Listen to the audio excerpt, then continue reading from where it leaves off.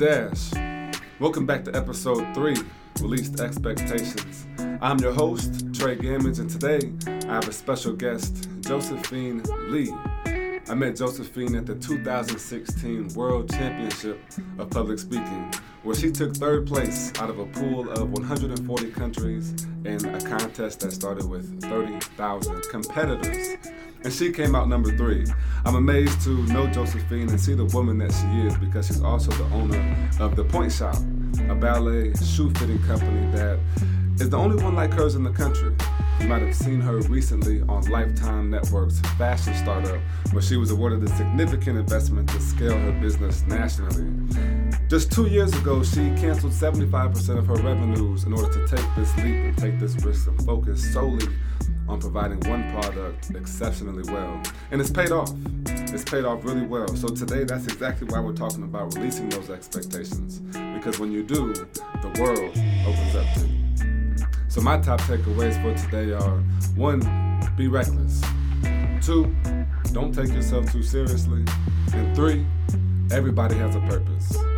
Find out more about the side notes and takeaways at TreyGammage.com. But really, I just hope you enjoy the conversation. This is The Dash.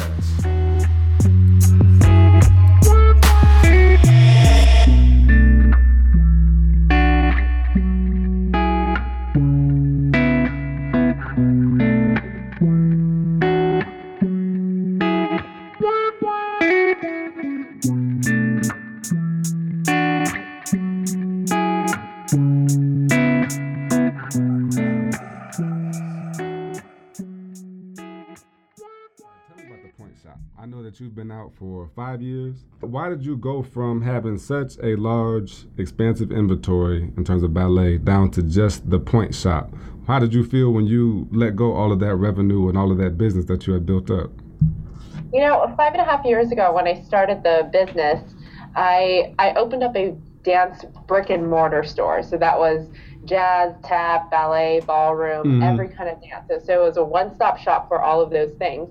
But what happened was when I entered, after like a year or two, I realized that it was a dying industry because it's such a niche industry that everybody was going online to purchase a lot of the inventory. Now, but because our location was so fantastic and there were so many dance studios right around our store, we were doing pretty well. Okay. So I just scratched my way up to a pretty good size revenue in the dance retail industry. But I saw that there was really not a lot of growth and opportunity in this. But what I did notice is that there were a lot of dancers that were traveling 2-3 hours to the shop to get fitted for point shoes. And I thought, you know, there is something seriously wrong if you have to drive 3 hours to get a pair of point shoes. So what I started to do was I started to travel to the studios. Okay. And that started to blow up. And then I started to realize that there's a much bigger need than I ever anticipated. And that kind of became our thing. Like, we started to get known to be one of the best fitters in the industry.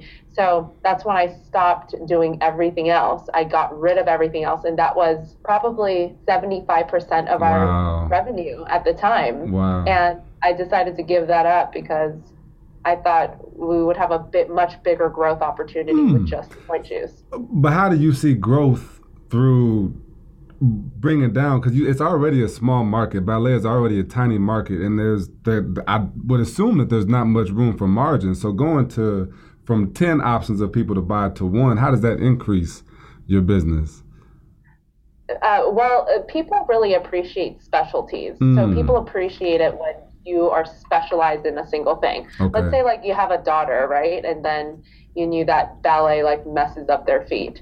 Would you rather have them get fitted from a store that does everything or a store that just does that one thing? Touche. Yeah.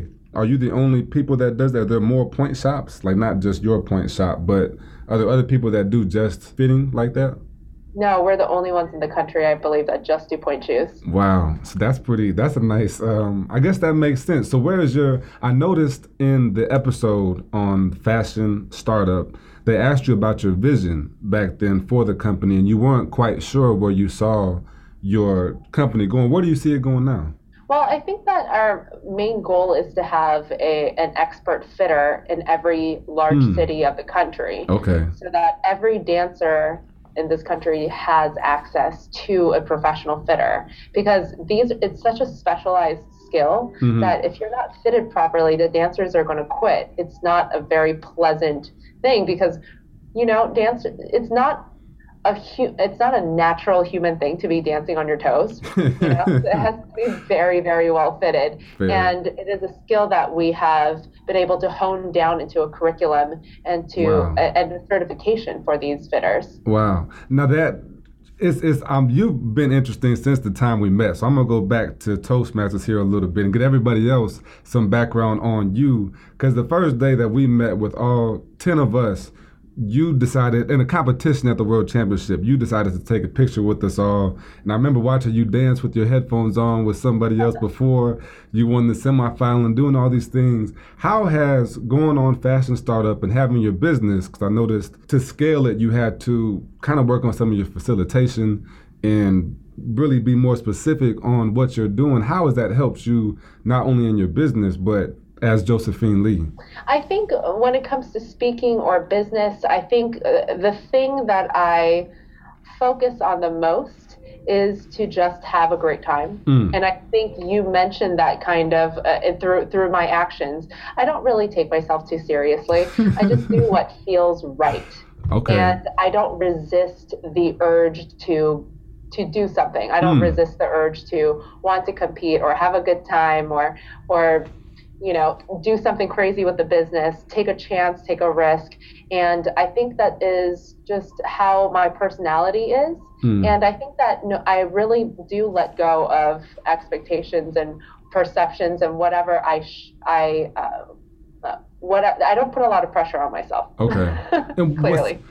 I'm starting to notice that, and actually from that time this past August at Toastmasters, it was such a humbling experience for me, and half of that was just realizing, I come from football. Our competition is, I don't like you, I don't want to see you, I'm talking crazy to you, I'm cussing at you, and then to this world championship stage with 140 countries, and to have some folks like that, to be around that is surreal. What happens in your life when you let go of the expectations of other people? I think the world kind of opens up to you because there's so many opportunities. There's endless amounts of opportunities and chances that you can take. And I think when you're just focused on your competition, you don't see those opportunities. But when you let go of the expectations and the structure of what society has given you, then there's just so many things that you can accomplish without thinking about what anyone else is doing or expecting of you. And how long have you had that kind of train of thought?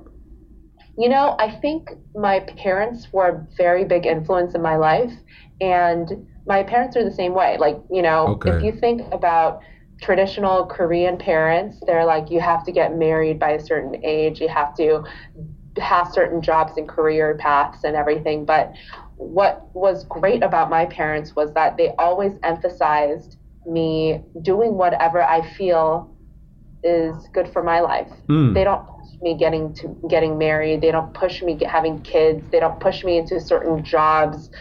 They just want me to be me. And that's something that they've always emphasized. So I'm very, very grateful. I can see that for real. I think your graciousness, your gratuity kind of rubs off on you. Do you have siblings? I do have two brothers. Two brothers, are they older or younger? One older, one younger.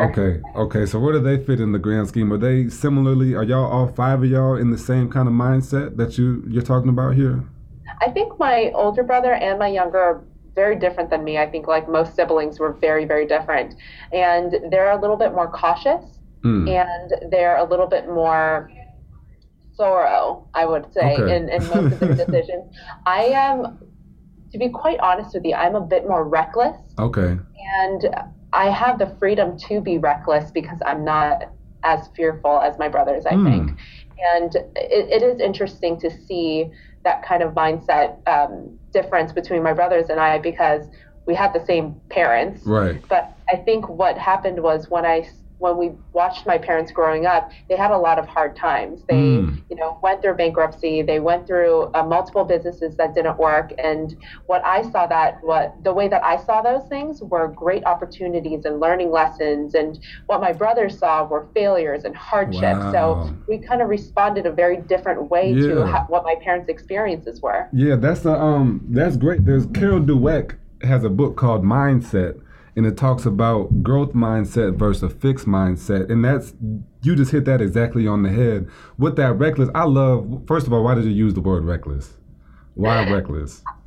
I really just like that word because it has such a negative connotation to it, but it's kind of like a fun, very freeing word for me. And I use that word quite a bit to describe myself, reckless. But I think there's something so great about being that it's something so freeing that I don't see it as a negative. Could you take those parameters and those limitations off your life, like you said, let go of the others' expectations, and that is when your business and life will grow. I did have that one written down. That's why it was familiar for me. So when being reckless, so your business decision to go from large to small, someone could deem as reckless, but what other kind of decisions would you deem as reckless or not socially normal? It's interesting because when I was in high school, it wasn't that I was reckless in terms of what a normal rebellious child would be, but I think I wasn't a very good team player. So I was actually on my high school dance team when I was all the way from freshman to senior year, and I was my coach's greatest nightmare because I never followed the rules, and it wasn't even malicious. I just didn't feel like doing something when people were telling me what to do. I don't do very well with authority, not because I want to be a bad kid, but just because I just didn't. I wanted to do things my way. When I saw things that were more efficient, or when I saw things that didn't make sense to me, I just didn't do it. Right. So by the time it was my senior year, my coaches just had it with me, and they were just so annoyed. But that's when I knew. I was like, I don't really fit in or want to fit into this team kind of environment. I want to do things my way. And I think that kind of plays into how I run my business and my employees too. Like, I kind of let them have the freedom to choose whatever they want to do. Yeah. Just like the way that I wanted to be treated when I was in high school. That makes, are your people, do you have high school students that work for you? I don't. Okay. So most of my fitters are, they range from either semi-professional dancers to professional dancers. And my manager is actually a mom of 3. Wow. Okay. Yes. Wow, that's pretty cool. What kind of trouble has taking those kind of risks got for you? Or not really even trouble, but what kind of downfall? Because there's the ebbs and the flows, the ups and downs, the good times and bads, like you talked about with your parents. So you've had some super success with your business, with your life as Josephine. What are some of those on the opposite, on the tail end of the life and spectrum that keeps you pushing forward? Well, I tried a lot of different things, and of course I talk about the things that stick, but there's a lot of things that didn't work either. And I remember my mom advising me away from start doing trade shows. So I wanted to get involved with trade shows to sell more merchandise to different audiences. So this was me before I shrunk the business. This was me trying to expand it. So I started to go to wedding trade shows and started to sell ballroom shoes there because I saw a trend of brides buying ballroom shoes for weddings. So I thought that would be an incredible market. So I started to go to these. I ended up wasting a ton of money. I didn't get any more sales or new clients. And I just wasted a whole lot of time just not being able to sell anything. And the greatest thing about this story is that, not because I learned the lesson, but my mom had warned me against this, and I told my mom afterwards that I didn't do very well, and my mom never says, "I told you so." Wow. She says, "That's okay. You learned. Now you know." And that's how my mom is. She's like super cool and amazing, and she never says, "I told you so." She just says, "Hey, that was your decision. That's fine. Yeah. Now you know." just move on. Well, that's where you either win or you learn. So I guess that's a really good way to come from going in the downfall to upbringing. How many percentage-wise, if you could, you might not be able to, percentage-wise, how much do you fail versus how much you succeed? That's a tough question for me because I don't. How often do you try things that don't quite work? Because I think people get caught up, and I guess I'll make the question more plain. People get caught up in the how things are going to happen and the what I'm going to do, and they psych themselves off from the what ifs. What if I spend money and I don't make anything? What if I can't pay my mortgage? What if I can't do this? How do you fight that? I think I fail more than I win. Mm-hmm. I definitely do. But because my mom has allowed me to fail, just like she never criticized me for trying something and failing. She just says, cool, you learned, that's fine. So I was never afraid of failing. So I don't really remember the times that the negative feelings that you're supposed to feel from failure. Because my mom never rubbed my nose on them. She just said, cool, you tried it, it's fine, you know? But I definitely think if I were taking inventory of all the times that I took a risk and either failed or succeed, I think I definitely failed more. But it doesn't deter me. So which one is more valuable? Probably the failures. The failures. How so? What do you learn from those? Process of elimination. Okay. And how the market works. So I start to, the main thing about business is, what do people need? Okay. And you can't ask them because they don't know, it doesn't exist yet. So it's all about just trying and seeing if it sticks. So we were the first to go mobile in my industry. We were the first to do a subscription program. We were the first to do a mixed use property. We were the first to do just point use. Okay. So we don't know because it just didn't exist before. And so many people were against just going towards point use, but we're doing just fine now. That makes sense. Where do your ideas come from? I've been on this, and you kind of mentioned it earlier, I've been talking about riding the wave lately and not beating myself up for the routine that I'm setting and making sure I'm getting things done, but just kind of riding that wave. Is that something that you like to do as well, is just ride that wave and see what works for you? Totally. I totally go with the flow, and that's one of my main mantras of my life. But I think what it is that when I do any kind of business, it's just it's trial and error, but it's also listening to your customers. Okay. Because you don't know what you're doing. Your customers know what you're doing, right? Yeah. So all of my greatest moves in my business was a suggestion from a customer. So somebody said, well, we're driving 3 hours to come to your store. Would you ever consider coming to us? And I said, yes, I will. How many are you? Like, I'll go to you. Yeah. And so that's how it started. And then the subscription program, I had a customer that was like, hey, I need 4 pairs of point shoes every month. Can you just keep my card on file and you can just send it to me? And I said, yes. So I started asking other people if they needed the same program, and they said, yes, I do. That would be amazing. So that's how we started the subscription program.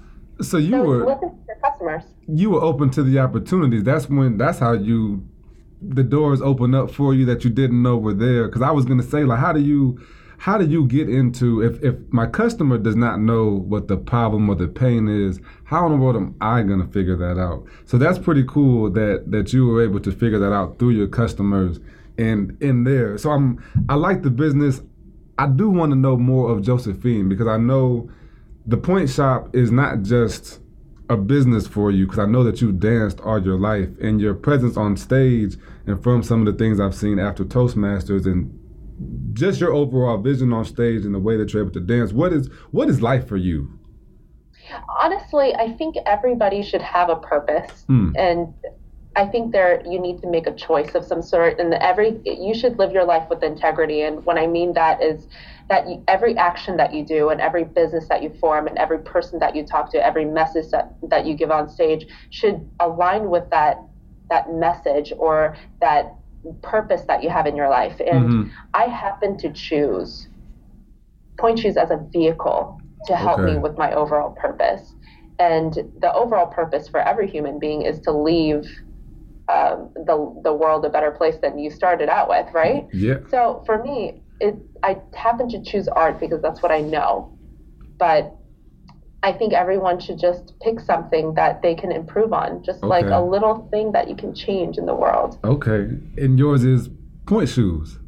And that's just a vehicle, but the overall message is the art form. Is to create awareness with the arts and the things that you can do. And even I consider public speaking an art form as well. I definitely do too. You know, performance, that is writing, that's literature, that's a lot of the things just combined with everything that I believe in. Okay. So, and it's ultimately a human thing. Art is human. So that's what I am. I'm a humanitarian, and that's what I do. That's pretty deep, Josephine.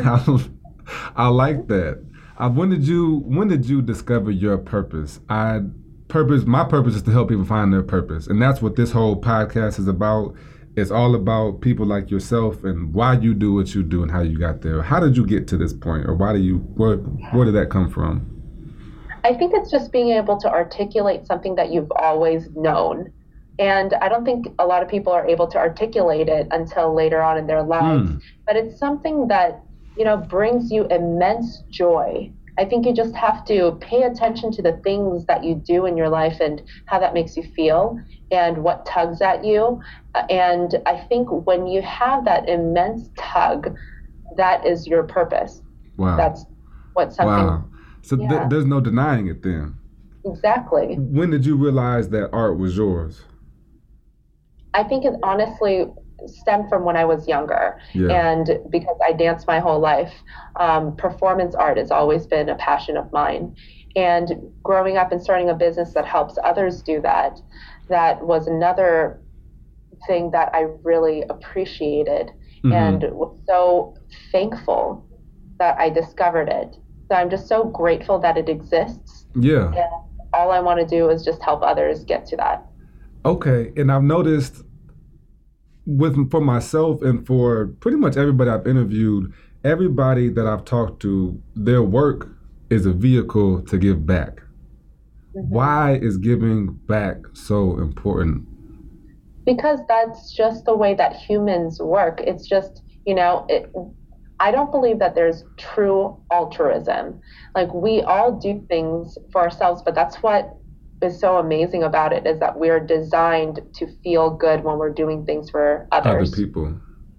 And I think that's a wonderful thing. That makes sense. Yeah. So we're meant to do it because it feels good to do good, right? Yeah. Yeah. So I think that is something that is innate in each one of us, and we just have to find out what exactly it is that tugs us. You're making me happy right now, because there is this pulling and this inkling. So what do you say to the people that, I want to start a podcast, I want to start a business, I want to be a professional speaker, an athlete? What do you say to the person that can kind of feel a tug but they don't trust it? I think you should never second guess yourself, because I think there's so much to just falling to where you are falling. Like, just fall towards it. Like, I think the problem with most people is that they have this incredible inertia behind them, and they stop themselves. They talk themselves out of it. But that's right. The problem. Don't talk yourself out of it. Just do it.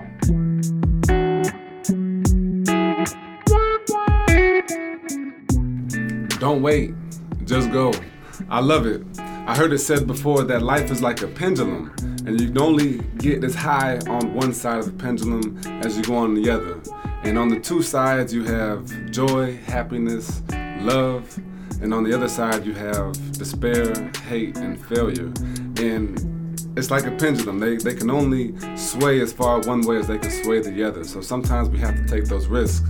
We have to jump off the cliff, and there's gonna be some bruises on the way, but that's how life works. You know, if I want to change the way that I'm living, if I want to change where I'm at in my life, I have to be willing to do something a little bit different.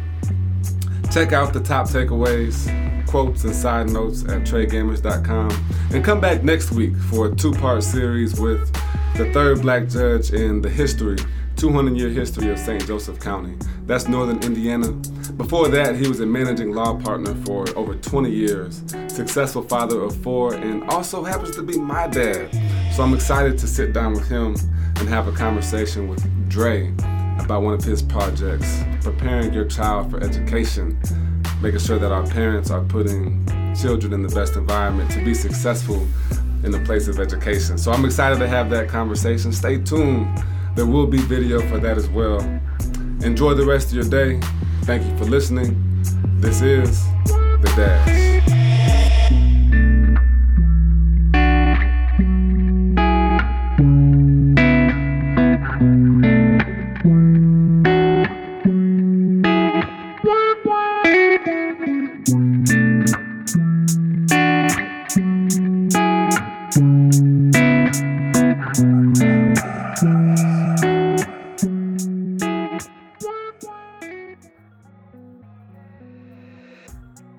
This is The Dash Podcast, and I'm your host, Trey Gammage.